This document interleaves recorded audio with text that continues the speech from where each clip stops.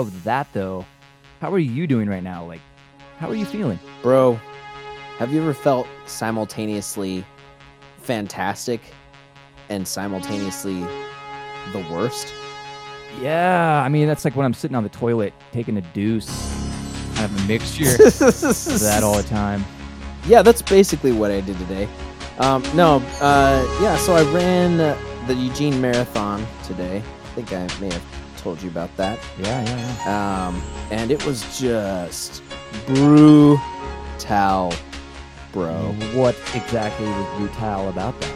So the first 13 miles, totally fine. Then 15, things started getting a little dicey. Ship started rocking and rolling. The waves got a little bigger. Started crashing against the old craft, if you will. Getting some wear and tear. By the time passing mile 20, woo, my dogs were barking. My biscuits were burning. It was just... Were you dragging feet? Were you dragging feet at that point, or were you still just trucking, lifting those knees high? So the knees were coming up, but nothing was happening. Yeah, I decided to go with like the T-Rex form, where the feet don't totally leave the ground, but you're still kind of moving. You're hopping a little bit, like yeah. And then literally, I had to start walking at about mile 23, but I managed to pull it back together. But as far as anything weird or strange, dude, it was just a straightforward run, man. Like, people around me were struggling. Some people were struggling less. Some people were struggling more. So I didn't feel alone. And no one was, pissing themselves as they were running or no. taking a little dupe.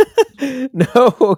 Things happen, man. You're running, like, your body is still going through the process. Yeah, for sure. The processes that I was going I'm through. not saying that it didn't happen, because it may have, but it didn't happen around me. In my little microclimate around me where I was at, definitely nothing strange happened. So it was smooth sailing as far as that goes. But it was definitely the hardest thing I've ever done, ever. Now, I know that people who run and do marathons like yourself, they do certain things to help them, I guess, in the running process, right? Like little small things, like taping the nips, tape over the nipples. No rubbage going on. I could see how that might come into play if you don't run a lot. But if you run a lot, dude, those things are like diamonds, bro. Little calluses, your nips. I mean, they're not even nips anymore. I just have brass buttons there now. Yeah. In a lightning storm, I gotta watch out. But damn. It's I don't really have to do anything. But there is Body Glide. I don't know if you've heard of Body Glide. No, I have not. That is to assist with chafage. Oh, yes. Yeah. That is one of the things that will help you in running. That's got to be the worst, where your thighs are rubbing together. Ooh, man. Better to just avoid that whole situation together and glide it up, bro. Nice. I like it. Gotta glide it up. I like it. How are your toenails? Are they black? Are you missing any? The toenails all fared well. A lot, there's... I could see, like, maybe your toenails would be in jeopardy if you weren't already a runner and then you attempted a marathon. There's probably a lot of things that would go wrong with you. But man, I've put the pedal to the metal, bro. You've put the practice in. You've come a long way. I still have a lot of work to do. That's for sure. Right on, bro. Well, thanks for giving us a glimmer into the world of the marathon running, and we appreciate it. Absolutely, man. No problem. Well, got to get a little serious here. Okay. Let's get serious. We lost one of our greats, old Gerald Norman Springer, also known as Jerry Springer. I know. He was a national hero, bro. I think his face should be carved into Mount Rushmore. Don't you think, over there in South Dakota? Yeah, I think they should start like a Mount Rushmore 2, where we start putting these legends up there. He should go up there. Prince, Kobe Bryant, yeah, Michael Jackson. It's gonna have like 100 faces in like the next couple decades, but they have to just start carving over them. Be like, all right, we got to make room for this next guy. There's like half of the face and half of the face on the other side. There's like a new face right there in the middle. Yeah, you just get like you just repurpose them after they've been there for a few years. Like, oh, Prince kinda looks like Right, Kobe. yeah. We could just make some Yeah, adjustments. just chip away the eyebrows a little bit, and he'll look like Burt Reynolds. Old Turd Ferguson. Turd Ferguson. Well, you want to get Uh, into old Jerry Springer a little bit here? No. First, I couldn't agree more with your statement about Mount Rushmore, but our boy Springer is in the Trey portrait. Oh, bro. shit. So we have to tread lightly there, okay? All right. Well, you know what? Why don't you just go ahead and toss everyone's fresh salad with that segment that has been nominated as sexiest segment alive? Oh yeah, it was on the cover of People. Yeah, it was. Recently. So the infamous Trey Portray. Well, we might as well start with the nation's great that we lost. One of the most influential and at the same time controversial figures in TV history. Jerry Springer has died. Oh, man. He hosted as you know, and as everybody knows, the Jerry Springer Show for 27 years. I don't know if you knew how long he did it, but 27 years. Oh, that was a long time. I mean, didn't realize it was that long. I remember growing up, everybody would always chant, Jerry. Yeah, everybody knows what that is and what it refers to. Just anything kind of heinous or crazy or weird or a couple of cousins kissing or something like that. Right. Like that happened live on his show. Like the time. Talk about reality TV, like at its finest. Yeah, those are great days. I mean, that sort of television is garbage now, man. There are a few sources that say it was pancreatic cancer in the end that kind of got him. But did you know, like before TV, he was actually a politician? Yeah. I thought he was a lawyer, wasn't he? He ran a campaign. It failed, of course, but he ran for Congress in 1970. Yeah, and he actually became Cincinnati's mayor in 1977. It was only for a term, but the guy he just was all over the place, man. Yeah, his show debuted in 91, I believe. Yeah, and it was so popular in the 90s that more people watched it than Oprah Winfrey, if you could imagine. So I believe it. Yeah. Well, he will be missed in the world of entertainment and beyond, for sure. Yeah. I want to take you back to Japan. I don't know if you remember the first time we went there on this subject, but do you remember a little time I was telling you about whale meat vending machines? Yeah, man. And the vending machines, whale meat. Yep. Individually packaged in little plastic. Yeah. Yes.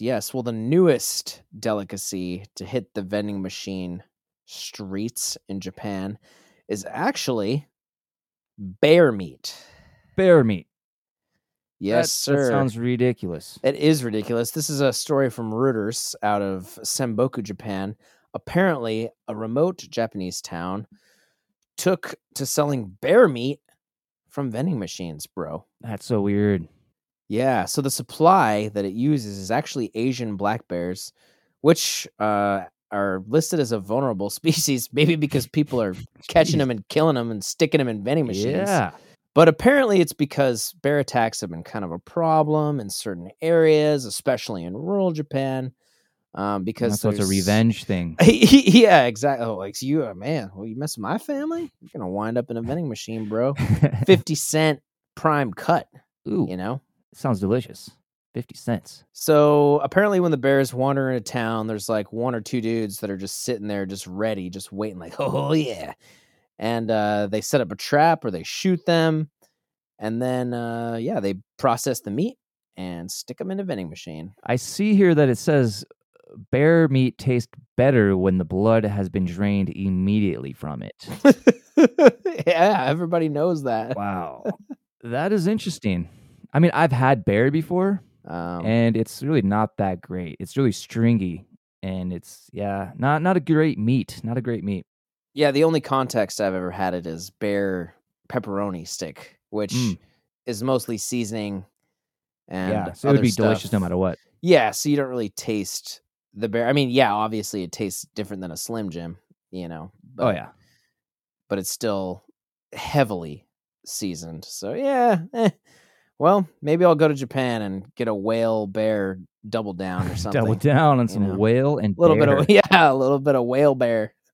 Yeah, it's gotta be preserved in something, some sort of, like, acid or something, to keep it Oh preserved. God, I hope so. I didn't even think about that. Yeah, well, you want to just like roll up to the vending machine and see a bunch of gray hunks of bear meat in there, like, This oh, one's furry, this one's got mold.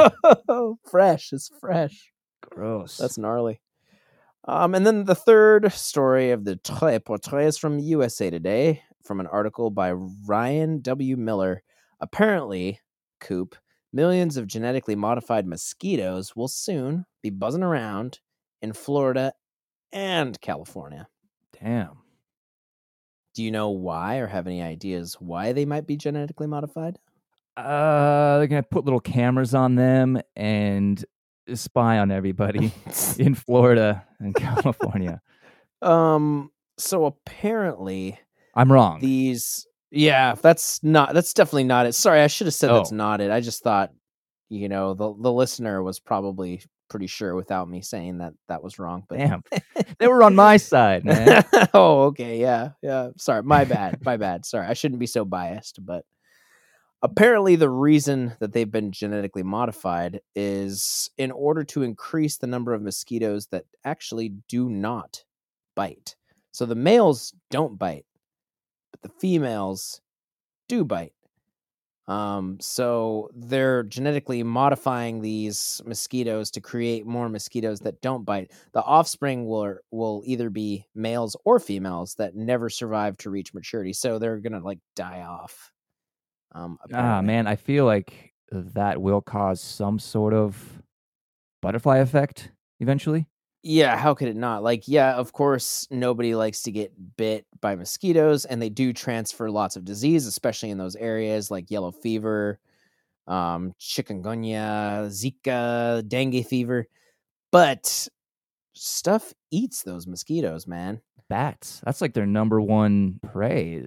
It's mosquitoes. Bats love mosquitoes. Yeah, it just seems like a terrible idea. I get that we want to, like, we don't want to pass, especially with more people, want to limit the spread of disease. But if you mess in that kind of way, like play God with a species, make them self-limiting, Mhm. just who knows? We don't know. We just don't know like what the big effect is going to be until it's too late and stuff's already fucked up. You know what I It mean? seems like a really small change right now, Yeah, kill the mosquitoes, take them out, but I think there are massive consequences to that I agree. The potential potential. is hazardous for sure. Yeah, because I mean, they don't know. We don't know what's gonna happen, if it's gonna work, Yeah, we can't know. or if it works the opposite way they hope it to. I mean, who knows, Yeah. What if it has the opposite effect and then they just like bite 10 times more? right? Their stingers are, their things, whatever they are like bigger and more painful, and the mosquitoes themselves live longer, and they're all females. So it's just like Yeah.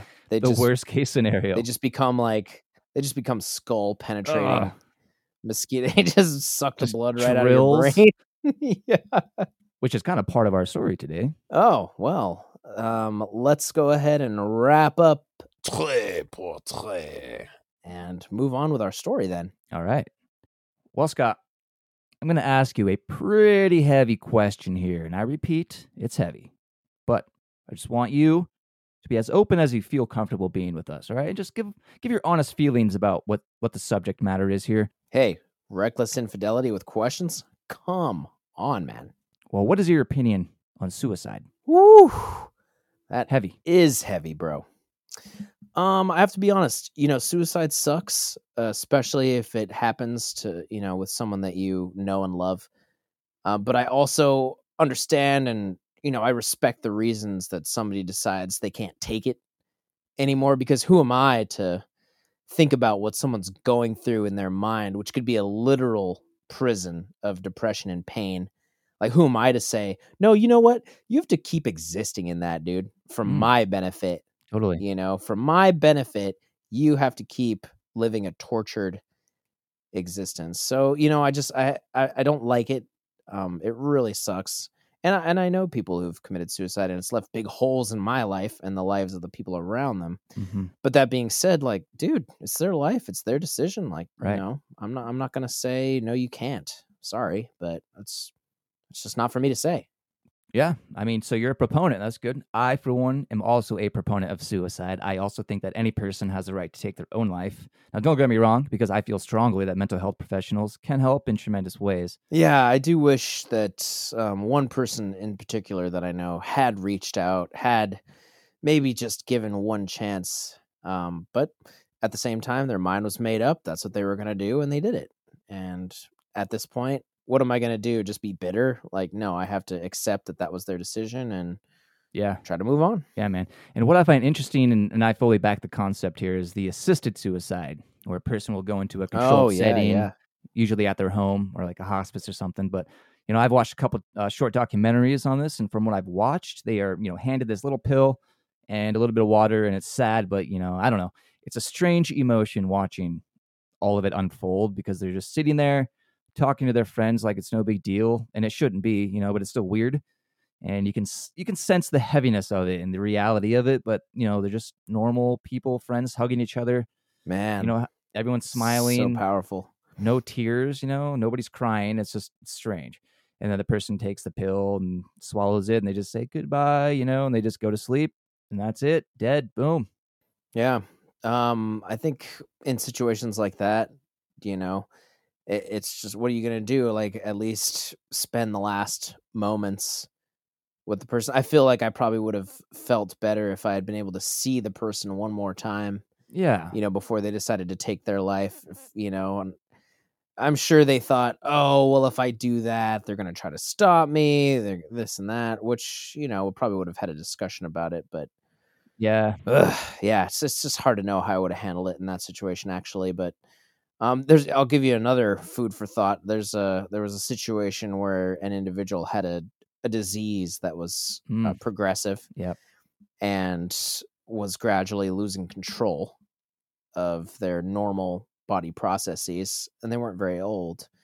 And so the sibling actually, he asked if they could administer like a lethal dose of something in an IV, and yeah, that was like his final wish, and the sibling agreed. This isn't someone I know personally. This is a story from multiple degrees of separation, but Mhm. in a situation like that, the person didn't want to like suffer the indignity of not having control of their own body anymore, and so they were like, you know what, I'm gonna end this on my terms before I just go nuts. You know? Yeah, and I agree with it. I mean, it's crazy to think about that. What would you do in that situation where this disease is taking you over, right? Like a Yeah, cancer that is you're in stripping you of stage your 4. freedom.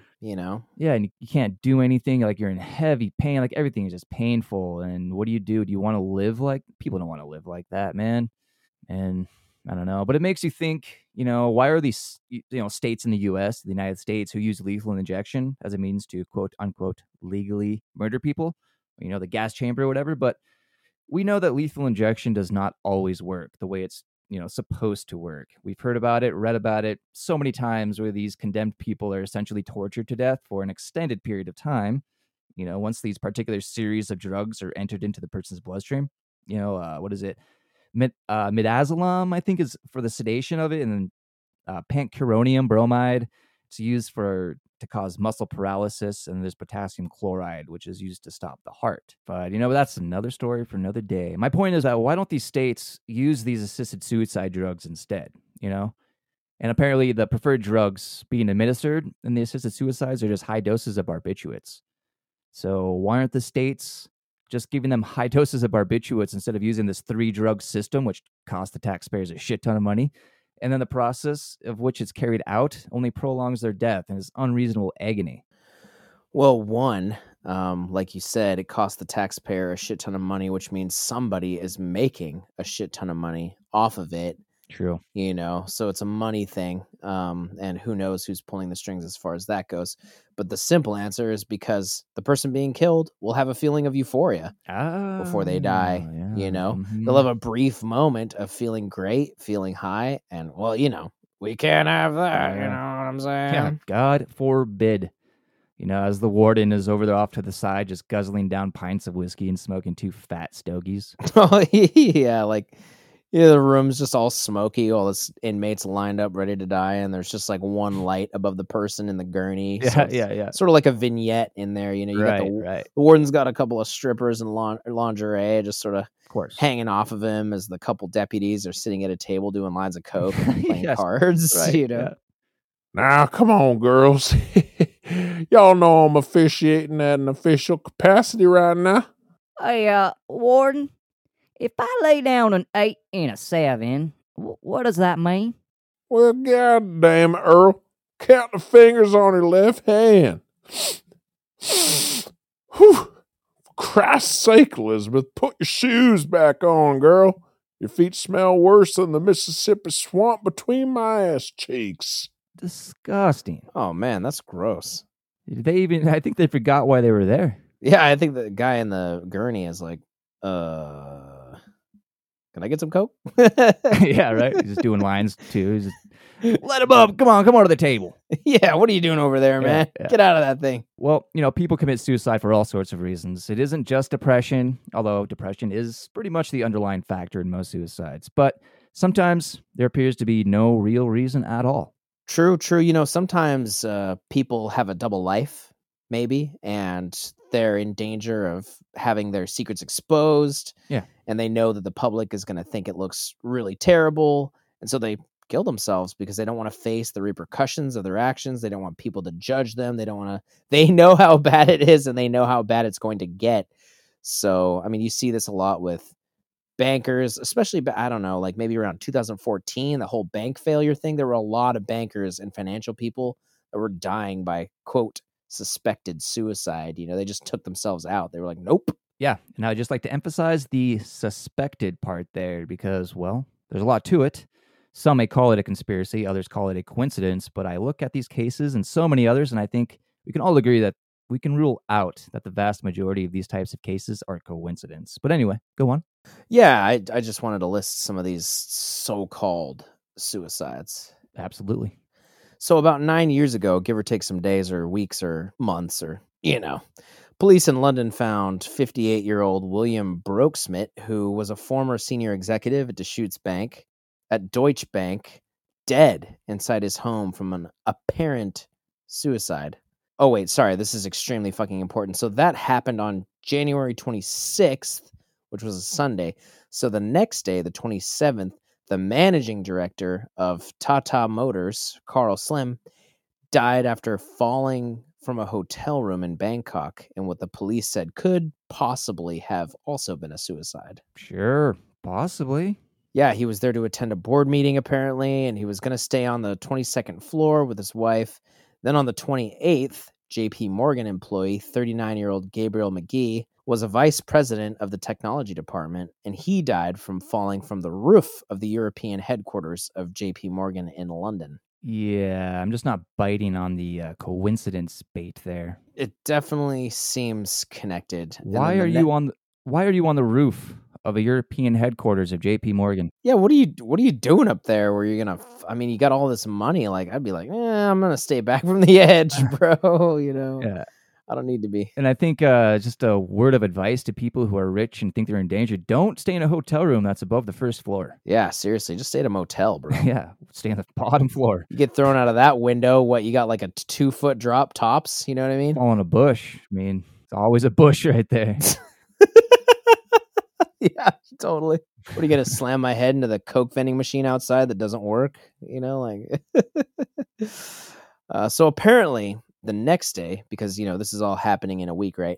Sunday through Wednesday. So Wednesday is the 29th. Mike Duker, the chief economist. What's that name? Is it Duker? It is Duker, isn't it? All right. It's Duker. Sorry, he threw me off. So Wednesday the 29th, Mike Duker, Who? the chief. Yes, Mike Duker. Oh, okay. The chief economist at Russell Investments was found dead from an apparent suicide. It seems he jumped from a ramp near the Tacoma Narrows Bridge in Tacoma, Washington. Now, we jump ahead, just a few days later, Monday, February 3rd, Ryan Crane, who is a JP Morgan Chase & Co. executive director, was found dead in his home from something listed as unknown causes. Interesting. And then if we skip forward a little bit more to the 18th of the same month, an unnamed person who was 33 years old and worked at JP Morgan as a forex trader appears to have taken his own life in Hong Kong. It's a nice little chunk of suicides under very strange circumstances here. Yeah, don't work for JP Morgan.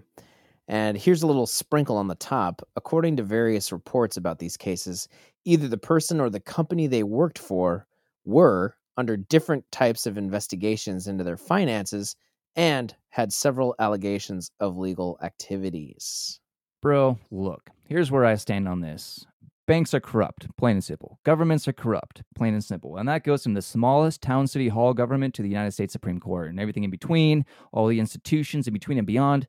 They're all corrupt. The colleges, universities, hospitals. Dude, corruption is fucking everywhere. It's in our faces on a daily basis. It's how this country operates. It's the elbow rubbing and attaboy ass slaps. Gotta have the attaboy ass slaps. And I'm sure, it's how all countries operate.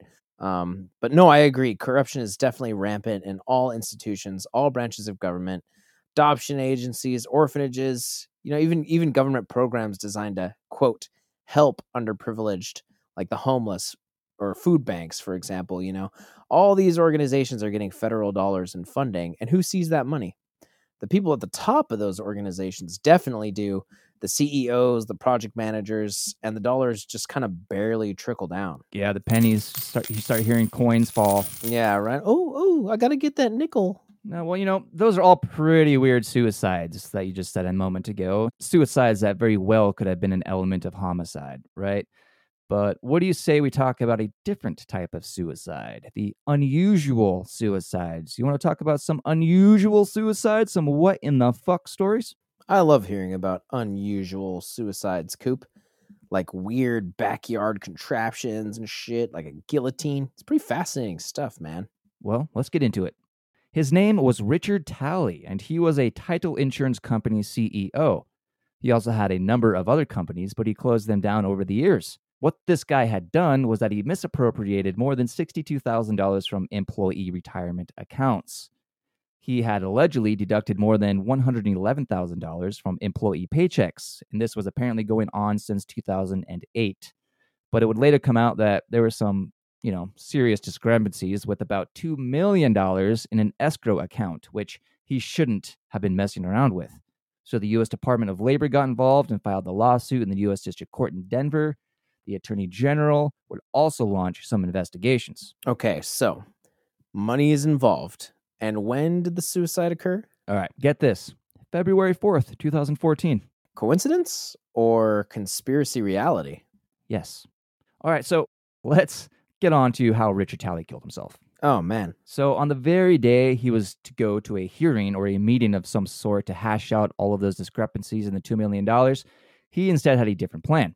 He stayed home and went out to his garage. And while in his garage, he gripped his nail gun in his hand and proceeded to shoot himself 6 to 8 times with finishing nails into his head and his chest. Oh, jeez.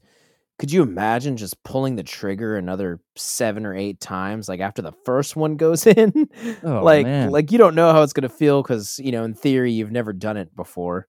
Then the first one goes in and you're like, "Grrr!" And you just do it 7 more times. Like, oh my God. Right. So, all it took was 6 to 8 finishing nails to finish this guy off. That's crazy because, and I was thinking this when you were initially laying out the story, finishing nails aren't even very big, bro. Like, it's not like they're it's tiny. It's not like a framing nail or something like that. I wonder if he shot himself in the eyeballs, so they would just go straight into his brain. I mean, oh my God. Or I guess he could have pierced his heart. It's pretty close to probably get through the ribs. Dude, I don't know, man, but that's just, it's not a way, like, why would you choose that way, right? It's terrible. I don't know, it smells kind of fishy there because he was dealing with money. And I don't think you'd kill yourself with a fucking nail gun. That's more like someone's really pissed at you and they want you to feel pain and they want to kill you with a fucking nail gun. Oh, that's true. Yeah. Man, that's what I spooky. think happened. Because he was supposed to go to that hearing or whatever, and next thing you know, he's dead. Someone was like, "Yeah, this guy's gonna sing like a parakeet." Exactly. And then he showed up at that ka-ching, ka-ching, ka-ching. Yeah. Got him. But, however that happened, enough significant damage had been done. This next one Now, I was surprised to be able to find as many suicides by chainsaw as I did, strangely, because, Huh. suicide by power tools or circular and bandsaws are generally considered to be very rare events, and those by chainsaw are exceptionally rare. But I had no trouble finding many different cases. I guess that's good. Like for the podcast? It's dark, but let's be honest. Yeah, it's content for the listeners of this podcast, of course. A 58-year-old man was found dead by his wife in the basement of their home about 3 hours after he had died. She found him hanging from the ceiling. When the paramedics and the pathologist or medical examiner arrived, they removed him from the ceiling and began an investigation. Very quickly, they determined a rather odd way to commit suicide. When the authorities arrived and scanned the scene, they also noticed a small pool of coagulated blood below the man's body. So once they had gotten him down and laid him on his back, they could see where the source of the blood was coming from. Well, where was it? It was coming from a large gash, well, shall I say gaping gash along his abdomen, horizontally from one Ugh. side to the other. Damn. Yeah, like right along where his belly button is. And it wasn't just one cut either. There were at least 5, 6, 7, who knows. But the wounds, as the medical examiner would say, were actually, well, superficial. Yeah, I know. I mean, what do you think? You see that picture there? Do you think that's superficial? I mean, it is. You wouldn't really die from that, I don't think. I mean, there's a few that are superficial, but then there's some that I mean, I don't think that's superficial. no, you could literally see the guts, bro. Like, yeah, there's a couple of them. You're looking inside his stomach. It makes you wonder if It's those first not good. couple were like the test ones, and he was like, Yeah. God, I am not getting deep enough, and then finally just like really laid into it. You know what I mean? So gnarly. Whew. Yeah, that's So- wicked. Considering that nothing was protruding, and upon their autopsy, only the surface of some of his intestines were, I don't know, scraped by the chainsaw, I guess. Oh, just the surface Yeah. of your intestines. Yeah. No big deal. So they Superficial. So they determined the gaping stomach wound by chainsaw to be superficial, and the guy actually died by asphyxiation by hanging himself. Ugh, God, terrible scene to find your partner, dude. I feel so bad for these people, like both the decedent and their partner. Yeah, it's traumatic. And what do you think? Do you think it's more traumatic? I guess answer this for yourself. Do you think it's more traumatic to find your partner or a loved one or family member or whoever, a friend, who's killed themselves by hanging? Or, that would be pretty traumatizing, right? Or maybe it was like a drug overdose where they'd be foaming out of the mouth and certainly not looking too good. I mean, have you seen Chris Farley pictures? Ugh, no, and I don't need to, but yeah, I think it'd be. It's just terrible either way, dude. Anyway, even if you walked in and they were just dead in a bed with nothing crazy, it would still be traumatic. So I can't. Like a natural cause? Yeah, so I can't even imagine, the shock of hanging or. Right. Like when people are choking themselves out with a belt and they accidentally kill themselves, and you walk in, you're like, whoa, didn't know they were into that. Oh, yeah, erotica asphyxiation. Autoerotica it's so hard. Autoerotica asphyxiation. Autoerotic asphyxiation. Oh man, I messed up the easy part. Or, maybe you see they shoot themselves in the cranium with a shotgun, Would that be more traumatizing for you than them hanging? Yeah, I'm probably. You see what I mean? Like different modes of suicide. Like what would be more traumatic? Yeah. I see. I think- I see what you're saying. Yeah, I think walking in with just a bloody brain Yeah, I think everywhere. anything where there's like the person that you have known for so long is mangled in any way, it'd just be like add that Be the extra bit worst. of just like trauma to the whole Be the scene. worst, man. Well, Scott, considering your completely normal interest in all things relating to magic and ritualistic stuff, you're going to love this next one. I always love the next one. Always. There's never been a time when I haven't absolutely loved the next one. I know. You know me too well, bro. And I don't know what you're talking about. Well, this next one just came out. Almost, let's say it's warm off the presses at this point. A man, Hamubai Makwana, he was 38, and a woman, Hansaben Makwana, she was 35, yes, husband and wife. They were very, very, very into upholding Hinduism to its purest form. They embraced Hinduism for everything that it represented. And if you know anything about Hinduism, then you know that there is a pantheon of gods. Oh, yeah. 330 million to be exact. Yeah, I mean, that number is actually fictitiously used to suggest infinity, but I think there are 33 official prime gods, with hundreds of other deities and devas. But the point here is that this couple were die-hard Hindi fans, and that is a literal statement. This couple had a dedicated hut, like their personal Hindu temple, and witnesses said that they had gone into the hut every day for an entire year to offer their prayers. Ooh. And inside this hut, they had constructed an altar which had the necessary fire burning to appease the gods because, Scott, fire is considered very sacred in Hinduism, and it plays a highly significant role in many of the rituals. Yeah, fire is seen as being both a symbol and a connection to the gods. And to many, it's considered to be the literal mouth of the gods themselves. That's right. And so this married couple, they built this altar with fire, and they had also constructed a makeshift guillotine, apparently made of heavy iron blades that were held up by a rope. Now, they had this whole thing set up in such a way that when their heads were cleanly chopped off, which they were, they would then roll down into this altar of fire, which would completely burn the heads. And that completed the ritual. And that's exactly how it worked out. Oh, jeez.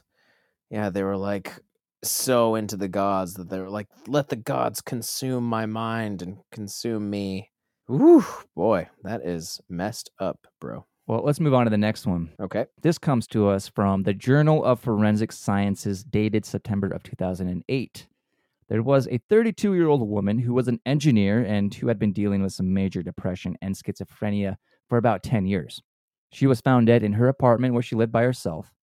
Her manner of suicide is such that only an engineer would think of. First of all, this woman showed zero interest in any sort of construction or power tools, which makes this all the more interesting.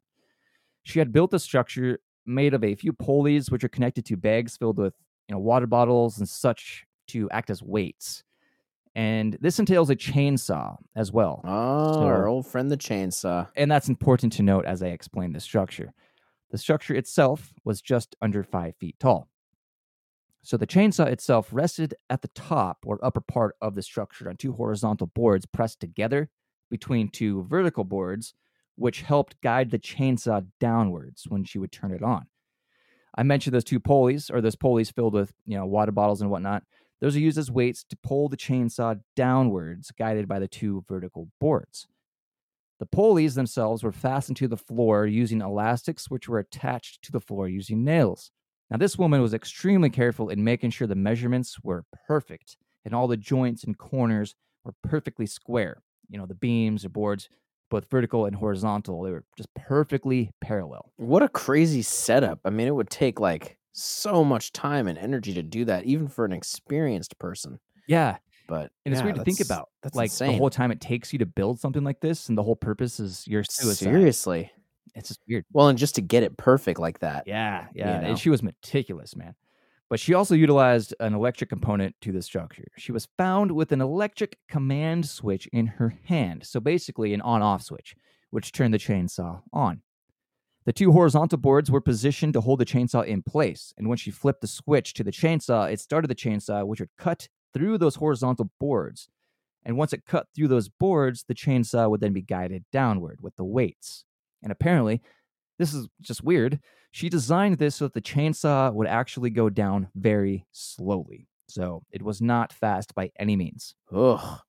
All that time to just think and just be aware of what's happening. Hearing the sound of the chainsaw getting closer, just slowly. Oh, yeah. Man. So she positioned herself below the structure, face down. So, face down, I guess that's better.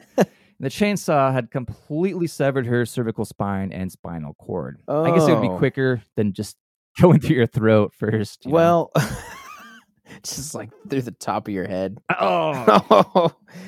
Yeah, no, I guess that makes sense because if that was the first thing that, the chainsaw made it to, then at least you would be, bereft of all feeling. Yeah. Immediately. So I guess that kind of makes sense, actually. Right.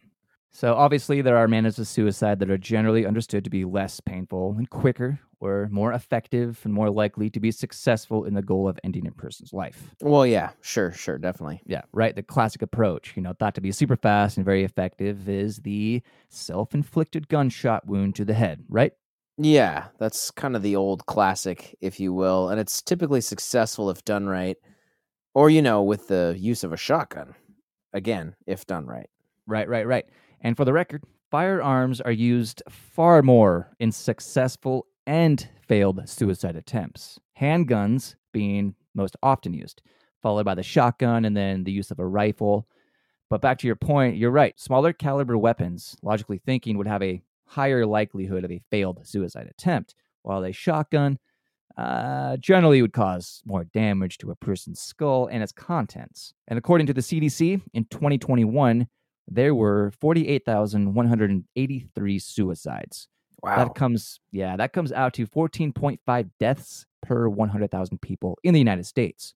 And of those, 26,328 were firearm suicides. And I guess I can throw in there that women attempt suicide around 1.5 times as often as men, but men are more than twice as likely to succeed in suicide than women in all age groups.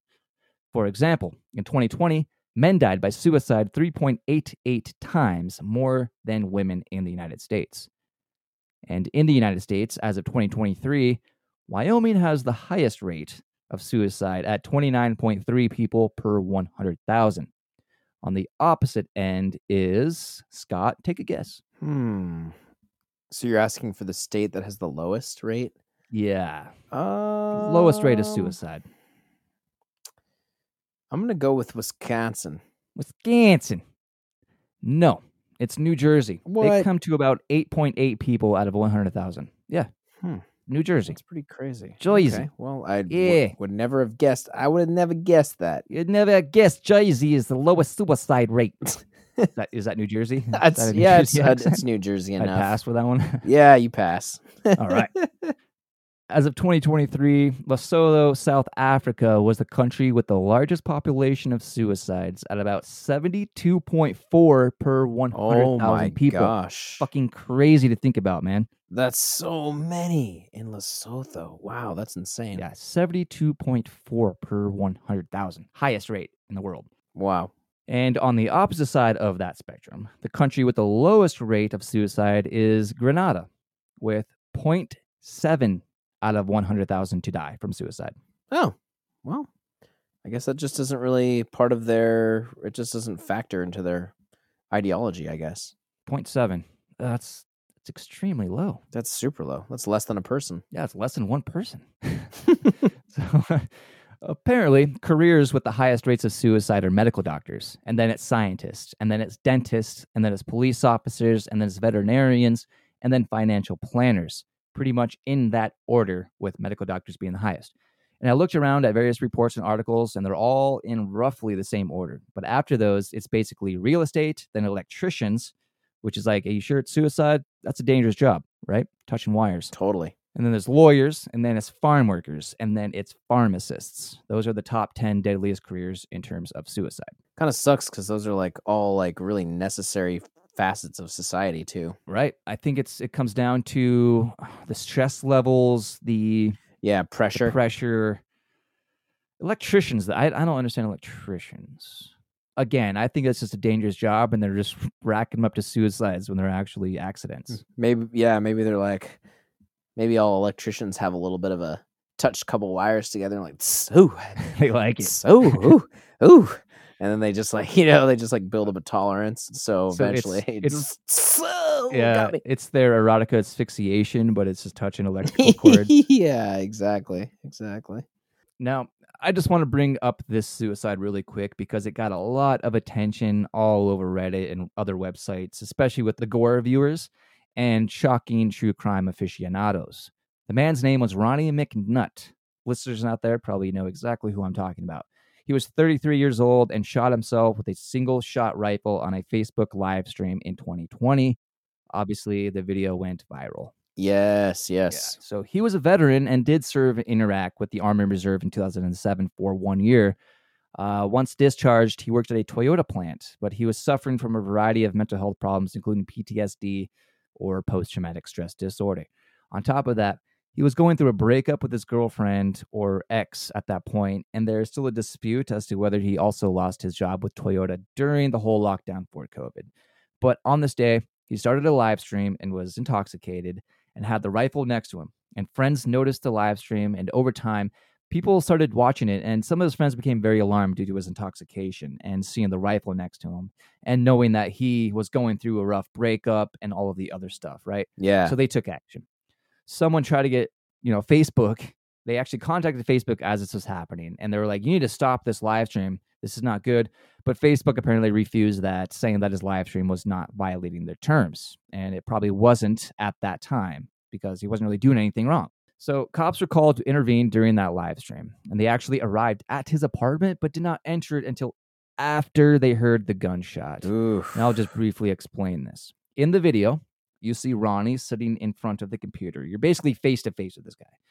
His girlfriend calls him at one point and they talk, and then he hangs up, and then he says to the camera, hey guys, I guess that's it. And instantly grabs the gun and puts it under his chin. Without hesitation, just fires it, just immediately. Oh my gosh. It happened just so fast. And his entire face and brain just instantly destroyed, man, nothing left. Blood and brain matter just splattered everywhere, including on the camera.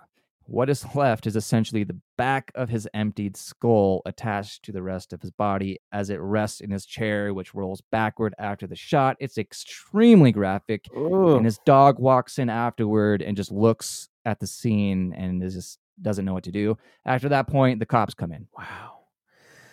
That is, I never saw it. You don't want to. That is really, really crazy. And I never really followed this incident. I did hear about it, but did Facebook face any kind of, shakedown after all that happened? Not or really. Anything at all? There's always a little shakeup, right? There's always a little backlash, but Facebook, it's not their problem, essentially. Yeah, because I guess the authorities have to make it look like they tried to waggle a finger at Facebook and be like, hey, now that wasn't cool, guys. Yeah, and then later on his Facebook, he made a post which said, someone in your life needs to hear that they matter, that they are loved, that they have a future. Be the one to tell them. Man, that's heavy. Poor guy, Heavy. man. So, that's just an example of a very quick and certain death, a very powerful gunshot to the head, which I'm sure is entirely painless, at least in Ronnie McNutt's case. That was so fast. It's gnarly. I avoided it for the longest time because I did not want to watch that because it's so fucking gnarly. It's just a close-up, right? Just like right there. And I just would never watch it because I didn't want to see that shit. I've seen enough of those, right? But then it came to the point where I had to watch it. And I was like, God damn it. Okay. And my heart was just like, so hard, dude. I bet. I can't even imagine. No, Just it's not good. Yeah, I can't even imagine. Do you remember, and I'm sure you do, that case with the two guys, James Vance and Raymond Belknap, back in 1985? I know it's kind of a long one, but they carried out a suicide pact on a church playground. Oh, yeah, dude. Raymond, he survived and was horribly disfigured, but would die 3 years later. James is said to have died instantly, but the mothers both hated heavy metal, and both they and Raymond blamed the band Judas Priest, and there was a lawsuit. Yes, yeah, that's the one. Yeah. Exactly. The two men spent, like a whole night drinking booze and listening to Judas Priest, and heading out to the highway, delivering the goods, breaking the law, and Those are all the heavy hitters right there. yeah, oh, absolutely. Hell yeah, dude. But yeah, Oh, also, You've Got Another Thing Coming. yes, Classic. for sure. Yeah, so these guys agree to a suicide pact, right? And they have a 12-gauge shotgun. So they walk to a church playground where James, who was 18, took the shotgun and blew his head off, and Raymond, who was 20, he then grabs the shotgun and followed suit, but he didn't do it right, and so it only Didn't do blew it off. right. Nope, he didn't do it right. So it blew off most of his face, and he would then later undergo like several terrible reconstructive surgeries, which really didn't work, and as a result would start taking a lot of painkillers, which is actually also the name of another Judas Priest song. And as said, he would die about three years later in 1988. Yeah, I remember seeing that in the newspaper so long ago. I was just a kid, and my response was like, whoa, who's Judas Priest? Yeah, I wanted yeah, to listen right. to them at that point. Yeah, and you see this thing where people are looking for someone to blame.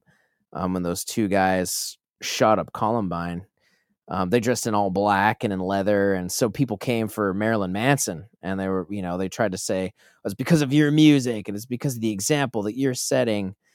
And there's this like famous clip of an interview where the reporter was like, well, what would you say to these two kids if you had a chance to talk to them? And Marilyn Manson was like, I wouldn't say anything. I would just listen.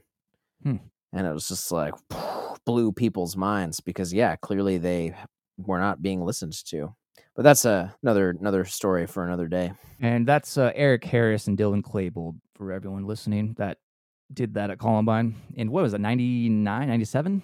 I don't honestly have a good date recollection for that, but definitely in my memory for sure. I was around. Right. Yeah, dude. Most of the time, it seems that bad publicity is just good publicity. And oh shit, we talked about that with Teflon Don. Yeah, it's a reoccurring theme. Yes, we did. But I'd like to emphasize what you said there. Most of the time, it seems fine. Things will blow over and be forgotten unless you are the man named Robert Sylvester Kelly.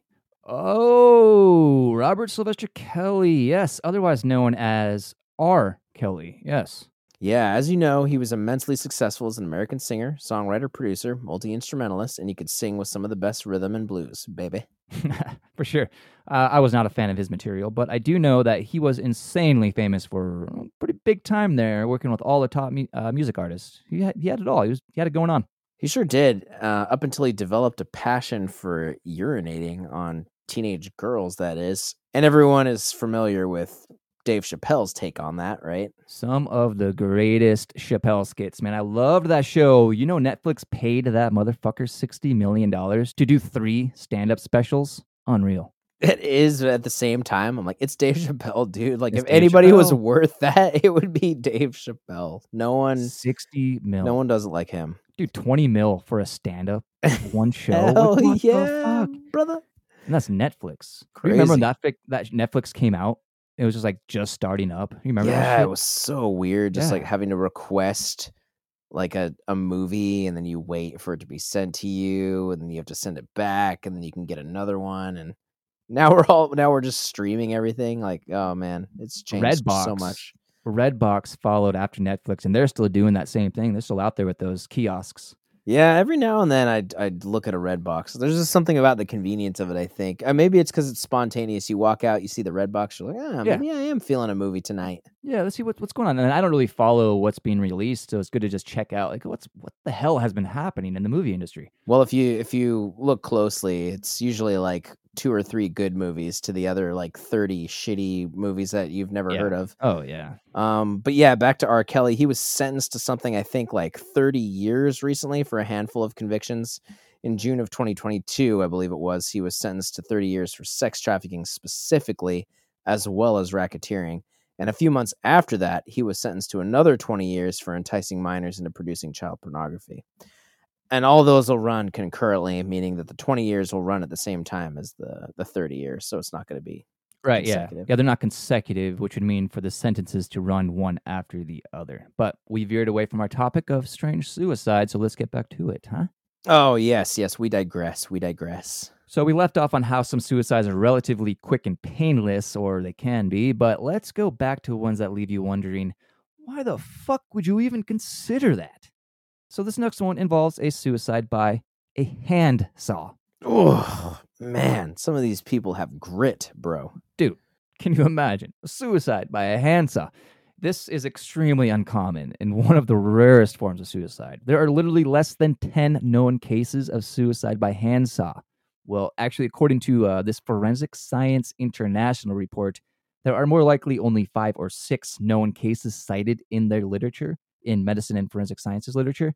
I just say 10, just it's maybe 10 out there. Wow. Yeah, I believe it. Journals only have 5 or 6. I believe it. I mean, if you think about how horrific that would be and how much like time and dedication it would take to follow through. Yeah. Like, yeah, I could see it being one of the lowest forms. Bro, like you want to kill yourself and you look at a handsaw, you're like, huh, I could use that. Man, damn. So this case involves a 76-year-old man with a long history of psychiatric issues in Portugal, I believe. He was found dead in his home by his caregiver next to a suicide note and the handsaw. In the note, he said, "It was me. Don't blame anyone else." There was evidence of hesitation, meaning this man was literally sawing at his neck with this small serrated handsaw blade and was making small jagged cuts at first, just sort of testing the waters, so to say. And in the vast majority of suicide victims who use sharp objects to cut their wrist or neck or thighs or whatever, they usually use a relatively sharp blade, to get the job done. They don't typically use one that is serrated. Now just think about that. Think about how fucking horrible that would be.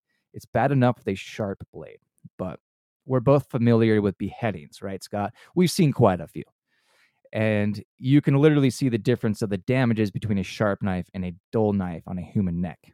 Oh, yeah, absolutely. I mean, you can tell like the raggediness of the wound versus one that looks like it was just cleaned through, Right. You see a lot of jagged cuts going on. Yeah, exactly. So this man cut into his neck muscles, the thyroid, the trachea, and the left internal jugular vein. So he was holding the serrated handsaw in his right hand, and he was sawing into the left side of his neck in the front there. As said, the man was known to have mental health problems for quite some time, and he actually tried to commit suicide 11 years prior using the same suicide method. What the fuck, man? He was dedicated, I guess, and it took him 11 years. That is crazy. Yeah, that is crazy. And dedication, bro. His cause of death was determined to most likely be hemorrhagic shock, which is a form of hypovolemic shock where severe blood loss leads to inadequate oxygen delivery at the cellular level. Sure. So your body just shuts down. It doesn't have what it needs to do what it needs to do. So let's move on to this next one, all right? Absolutely. Let's go. You ready for this? Absolutely. Let's go. Screwdriver and handsaw suicide. Oh, man. We're just doubling it up, making it worse. Oh, so Jesus. there was this other case reported in 1997 by Sage Journals, which is a medicine, science, and law website. There was a 54-year-old man who was suffering from schizophrenia and had been for a number of years. This man had taken a screwdriver and stabbed himself several times in the neck. When this was not sufficient, he took a handsaw and began sawing rather viciously at his own neck, causing many superficial scratches all about his neck from the teeth of the saw. But he also tore his neck wide open, and he ultimately succeeded in killing himself. Gosh, just imagining it happening in real time when you're just like getting caught on the sinew of your neck muscles. You're still going. You're still going. You're like, nope, this isn't good enough. Every nerve that's being touched. You know what I mean? Man, shit. Ugh. All right. So now, that's insane. Yeah, let's switch it up a little bit. Now, those are painfully slow deaths, right? Let's touch on a couple that may have been the quickest one could wish for, arguably quicker than a gunshot. Fair enough. Now, suicide by explosion is particularly rare. That is, outside of carrying out terrorist activities, and even more rare than using various means of sawing. So this case is about a man who was an expert explosives technician. In the fall of 2011, a 65-year-old man was discovered in his backyard in one of those fold-up lawn chairs, and he was deceased. This man had left a suicide note inside his home, and in it he indicated that he wanted to take the quick way out of life. But he was a military veteran and worked with explosives while in the military. This man would explode bombs on his property all day long, and the neighbors all had to endure it. But one day, all those explosions stopped, and nobody had seen the man for a handful of days. What he did was this.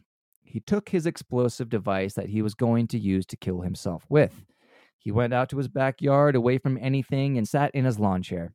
Then he put the device between his knees, and then he leaned forward over it, covering it with his head. The device went off, and there was virtually nothing left of his head or neck, or much left of his knees. The neighbors would later recall that they had heard the loudest explosion the man had ever set off on that day, which says a lot. That is crazy that there were other explosions at all were allowed to happen. I know it's your own property, but I'm like, what state is this where you can explode stuff? Yeah, I'm not sure. And you're still able to explode it, I'm not sure, man, but the dude definitely left no room for error. Yeah, absolutely not. He made sure that the job was going to get done. And I was thinking, when you talk about rare, yeah, you'd have to have you can't like go to the store and be like, I'd like one bomb, please. You'd have to know like how to do it. Yeah, and he definitely situated it so the explosion went upward, right? And you've seen the pictures. Well, of How would you course. describe these pictures? I mean, there's like nothing. I mean, yeah, okay, so there's still like a good amount of flesh left, but all the parts that keep you alive are completely absent. So yeah, he got the job done. It's basically his arms are still attached to his torso with the armpits there, but everything above that, with where the shoulders are, Yeah, half the shoulders and up are gone. basically everything from the pectorals up are no longer Right, part right. of the equation. And then the knees, the legs are still attached. Basically the knees are just blown out. You can just, it's weird looking. Yeah, it's gnarly. All right, let's move on to this next one. This case comes from the 1980s and involves a suicide method that was, well, pretty ingenious. First, I want to say that I looked everywhere to find who this person was, but I came up with nothing. Some articles say he was a boy, others say he was a young man, and yet others say he was a man, and I couldn't find a name or a location. But do not think that this case did not happen. On the contrary, this case very much happened, and you can do a little research for suicide helmet or suicide hat. Oh. And yeah, look it up for yourself. Suicide helmet. That's probably going to be the name of my next rock band. So this boy, young man or man, had taken a helmet like your typical hard hat at a construction site. Okay, I'm with you so far. And I'll refer to it as a hard hat from now on. But he drilled 8 holes into this hard hat. He then attached these sort of short metal tubes over each of the holes so as to make a sort of housing unit, if you will, to place a primer and a projectile inside. Now, the projectile would be aiming toward the inside of the hard hat at the skull. These tubes were then held into place with glue and a lot of epoxy, which ultimately covered the entire hard hat. The 8 tubes, which protruded from the top of the hard hat going in different directions, would also hold inside of them what would later be described as metal clothes hangers, which were cut to length. These would be placed directly next to the primers, which are then right next to the projectiles. And then these hanger parts, they would extend from the tops of the tube. Is this making sense so far? So far, I think I'm with you. That's pretty complex, actually. I mean, it's simple, but it's also complex. And how these tubes were placed were as follows. There were 3 at the front of the hard hat, with 2 near the rim, spaced about 6 inches apart, with the third being just above that in the middle of the tube below it, right? So there were 2 others just like those on the left side of the hard hat, one more on the right side, a little nearer to the front, one centered on the back, and one directly at the top. Connected to these pieces of clothes hangers, which were protruding from these housing units, were little wires that were connected to an arc welder, which, when turned on, would provide an electric shock, which would spark the primers. Now, the pathologist who did the autopsy would say that the tube attached at the top of the hard hat was also designed to be a sort of fail-safe, just in case the electric spark did not set the primers off, which would cause the projectiles to be fired into the brain. So there was a rubber tubing that was attached to the sides of the hard hat with a lot of tension. This then ran directly over the top tube with the metal hanger extending out of the top, and the hanger was attached to the rubber tubing. So in the event that the device failed to fire using the arc welder, this rubber tubing could be pulled up and then let go like a slingshot, which would then shoot the hanger into the primer, which would fire the projectile into the top of the skull.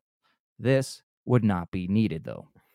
Man, well, I know we've been kind of bringing this back, but doing it right, there was no way this was not going to succeed. That is for sure. So the projectiles themselves were 0.33-inch lead balls. But when this person switched on the arc welder, it produced the electricity needed to fire 7 of the primers, which fired 7 of the lead balls. To the pathologist in charge, they figured that this person was knowledgeable of the thickness of the skull, and that this is why they placed 3 projectiles at the front.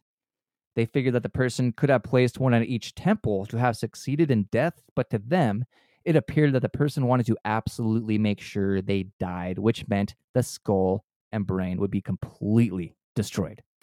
Ugh, well, I mean, yeah, I guess if that's the method that you're choosing, like, yeah, you better be dead afterwards because it's not going to be a pretty picture if you survive. And all of this, again, was before the age of the internet. So, meaning he did some bare knuckle studying, manually turning pages of books. Can you imagine the exertion? Oh man, all that I mean, clearly had his mind made up for sure. Yeah. Man, I remember this 800-page biology book back in college I had to get. That costs about the same. Oh yeah. I definitely had like music history books that I had to buy multiple years in a row too. What a hustle. Because then you have to buy this like anthology of 8 discs that go along with like examples given in the books. And so it turns out to be just hundreds and hundreds of dollars. And then you have to do the same thing the following year, take the 200 level class. And I just remember thinking like, what a fucking hustle, man. Bunch of bullshit. It is a hustle, actually. There is a lot of stuff with colleges and the book buying thing. Of course. Like, Of course. there's a little bit of a conspiracy in that. I mean, they definitely have a hustle. Yeah, And we could probably do an episode on just what that's about because it's actually really interesting. totally. But however daunting going through that biology book was, though, turning one page at a time, I got an A in that class. I did pretty well. Oh man, well, what do you remember? I mean, do you remember like anything specific from that? Mitochondria, cytoplasm, centrioles, Ooh, man, a little cell structure. I'm impressed. lysomes. How about this one?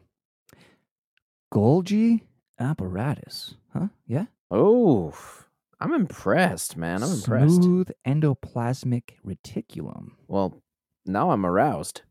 Well, enough of that then, Scott. Yeah, Jeez. well, I'm just being honest here. All right, let's get back to business. No, you're right. You're right. For the listeners. All right, this next one is metal as fuck.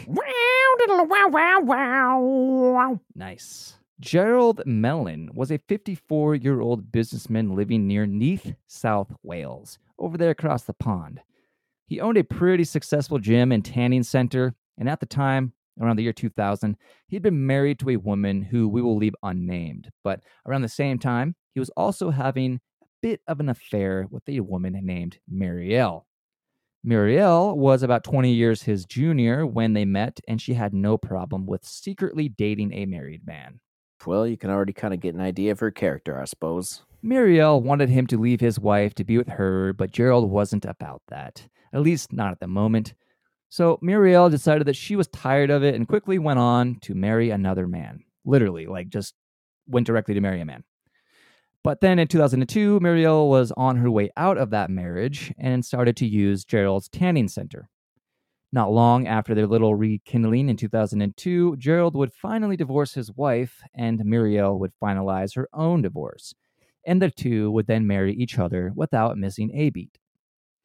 It seemed that all was perfect from the outside. Now, I want to point out here that relationships can be complicated. Both men and women can be very manipulative, not only with one another in a relationship, but with everyone outside who are looking in on their relationship. Oh, of course, everyone wants to put up a strong, unified front, so they look like they're living their best life to their peers, Exactly.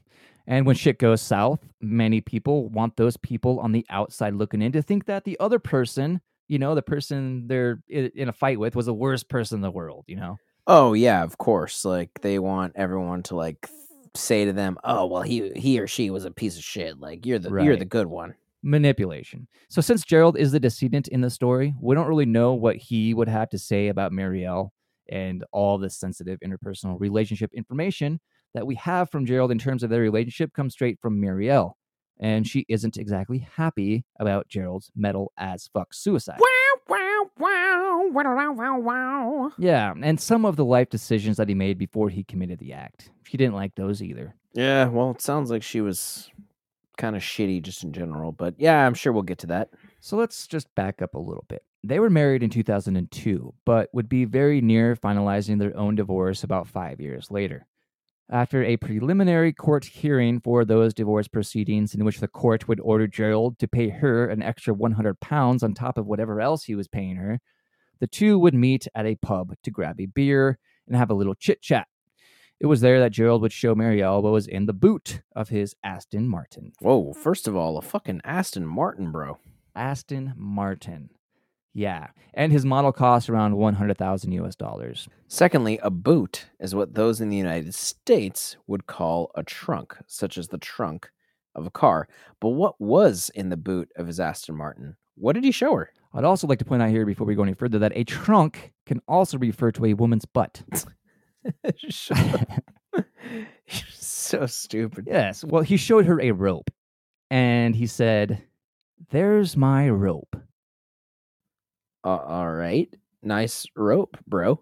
And then he would go on to say, "That's what I'm going to kill myself with." Oh, that got dark very quickly. Apparently, she told him to give her the rope, but he just laughed it off and, they went their separate ways. During the next couple of weeks, Gerald would treat himself to a bunch of Botox procedures. He got his teeth all did up.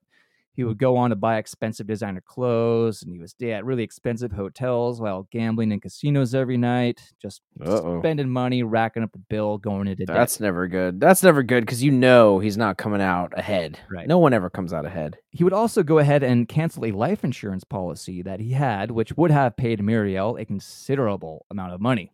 That amount is not known to the public, though. Oh, sneaky. Yeah. So what did Gerald Mellon do? I don't know, man. I want you to tell me, bro. What did he do? Well, on September 14th, 2007, I believe this happened right after midnight, so it's early morning on the 14th. Gerald Mellon would take that rope that he showed Muriel in the trunk of his car, and he would tie it to a tree. Then he would walk a good distance away back to where his open-top Aston Martin was.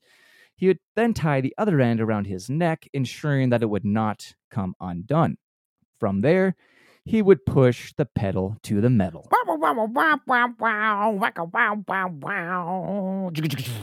Awesome. So the car would accelerate quickly into a main roadway where there were witnesses to this event. Obviously, he would be decapitated and his head would land in the back seat, while his headless body would remain in the driver's seat, still fastened tight with the trusty seatbelt. Damn. Too much metal for one hand, bro. It's a lot of metal. And after it was done, Muriel would say that she was left with more than 320,000 pounds in debt and would need to sell the farmhouse that they lived in. At that time, she was complaining that she had to rent somewhere to live. Jeez. Nothing like, oh, my husband went through with it. Oh, just focused on the money. Yeah, man. She was super sour that he left her with nothing. But I mean, it was her idea to get the divorce in the first place. And whatever money he made was his money to do with whatever he fucking pleased, I'm sure it was a situation where she wasn't attracted to him because of his money. I mean, he had an Aston Martin, he had a tanning place. No, that's all it was. Probably dressed well, probably had, expensive taste. So she was like, I'm just going to marry him and get divorced so I can at least get some of that money. Yeah. Those women exist. They're out there everywhere. Those men exist too, but this woman was one of those. So she also had children that were not his. And remember, they were only married for 5 years. But she would also complain that... Me and my children were left with hardly any money. Right. She obviously didn't care about the guy that she was married to. She only cared about the money. Oh, yeah. That was obvious from the beginning. Yeah. So she was so jilted, so scorned, that she would say... I'm now trying to make a success of the business because I'm not going to let Gerald beat me. You see how personal this is? This is just personal for her. Oh, yeah. She clearly, gives a shit. So, yeah, not to mention, she got to take over his successful gym and tanning center, too. So, of course. Yeah. He was also found with a suicide note in his pocket, but I could not track down what the contents of that note were. Well, a woman scorned, Heaven has no rage like love to hatred turned, nor hell a fury like a woman scorned. Oh, yep, that's actually from William Congreve's The Morning Bride from 1697. The quote itself is right on point. I almost thought you were going to try to go with like a Michael Caine sort of way, like a heaven has no rage like love to hatred turned, nor hell a fury like a woman scorned. Much better than mine. Yeah. Meaning that there is nothing in the world, even beyond the world, such as in the depths of hell, is as furious and capable of the great anger of a woman who has been scorned or, slighted in any way or ridiculed. Right. Her feelings being hurt by his suicide. Yeah, somehow. Yeah. Right. So, like when your girlfriend or wife or whatever asks you if her ass looks fat in the pants she's wearing, and you, being the honest gentleman you are, tell her, yeah, absolutely it does. In fact, it looks much bigger in them than outside of them. And she gets pissed that you were honest. Yes, and then you get the silent treatment for 2 days, and she plots her revenge, and the next thing you know, your penis is cut off, Oh, laying in a neighbor's yard a few houses down, being licked by the chihuahua. oh. And the next thing you know, it's sewed back on, and now you have a Franken-dick, and you're doing porn probably. Oh, man. Yeah, Bobbit. Bobbit was not a porn success, though, but I think you nailed it there. Well, I think you tried to nail it, but yeah, well, that was that was an interesting episode, all in all, and apparently there's no shortage of unusual suicides to sift through. So I'm assuming we'll do more episodes on the topic because it's very interesting and there's plenty of material. No shortage at all, dude, which cannot be said for poor Bobbit up there. Oh, sniznap. But that is it for today. Thank you, ladies and gentlemen, as always, for tuning in and lending us your ear. Yes, please, if you would subscribe to the podcast and then like and share wherever you listen to your podcasts. Also, you can email us at paranautica@gmail.com. That's P-A-R-A-N-A-U-A. That's PARANAUGHTICA@gmail.com. You can also follow us on Twitter under @Paranautica, of course. Yeah. Oh, I almost forgot. We also have a new Reddit page under our name, the Paranautica Podcast, where everyone can go and discuss the episodes or suggest topics or cases for us to cover and present to you, our faithful listeners. So go, check that out. All right, everyone, take care of yourselves and each other. Good night and good luck.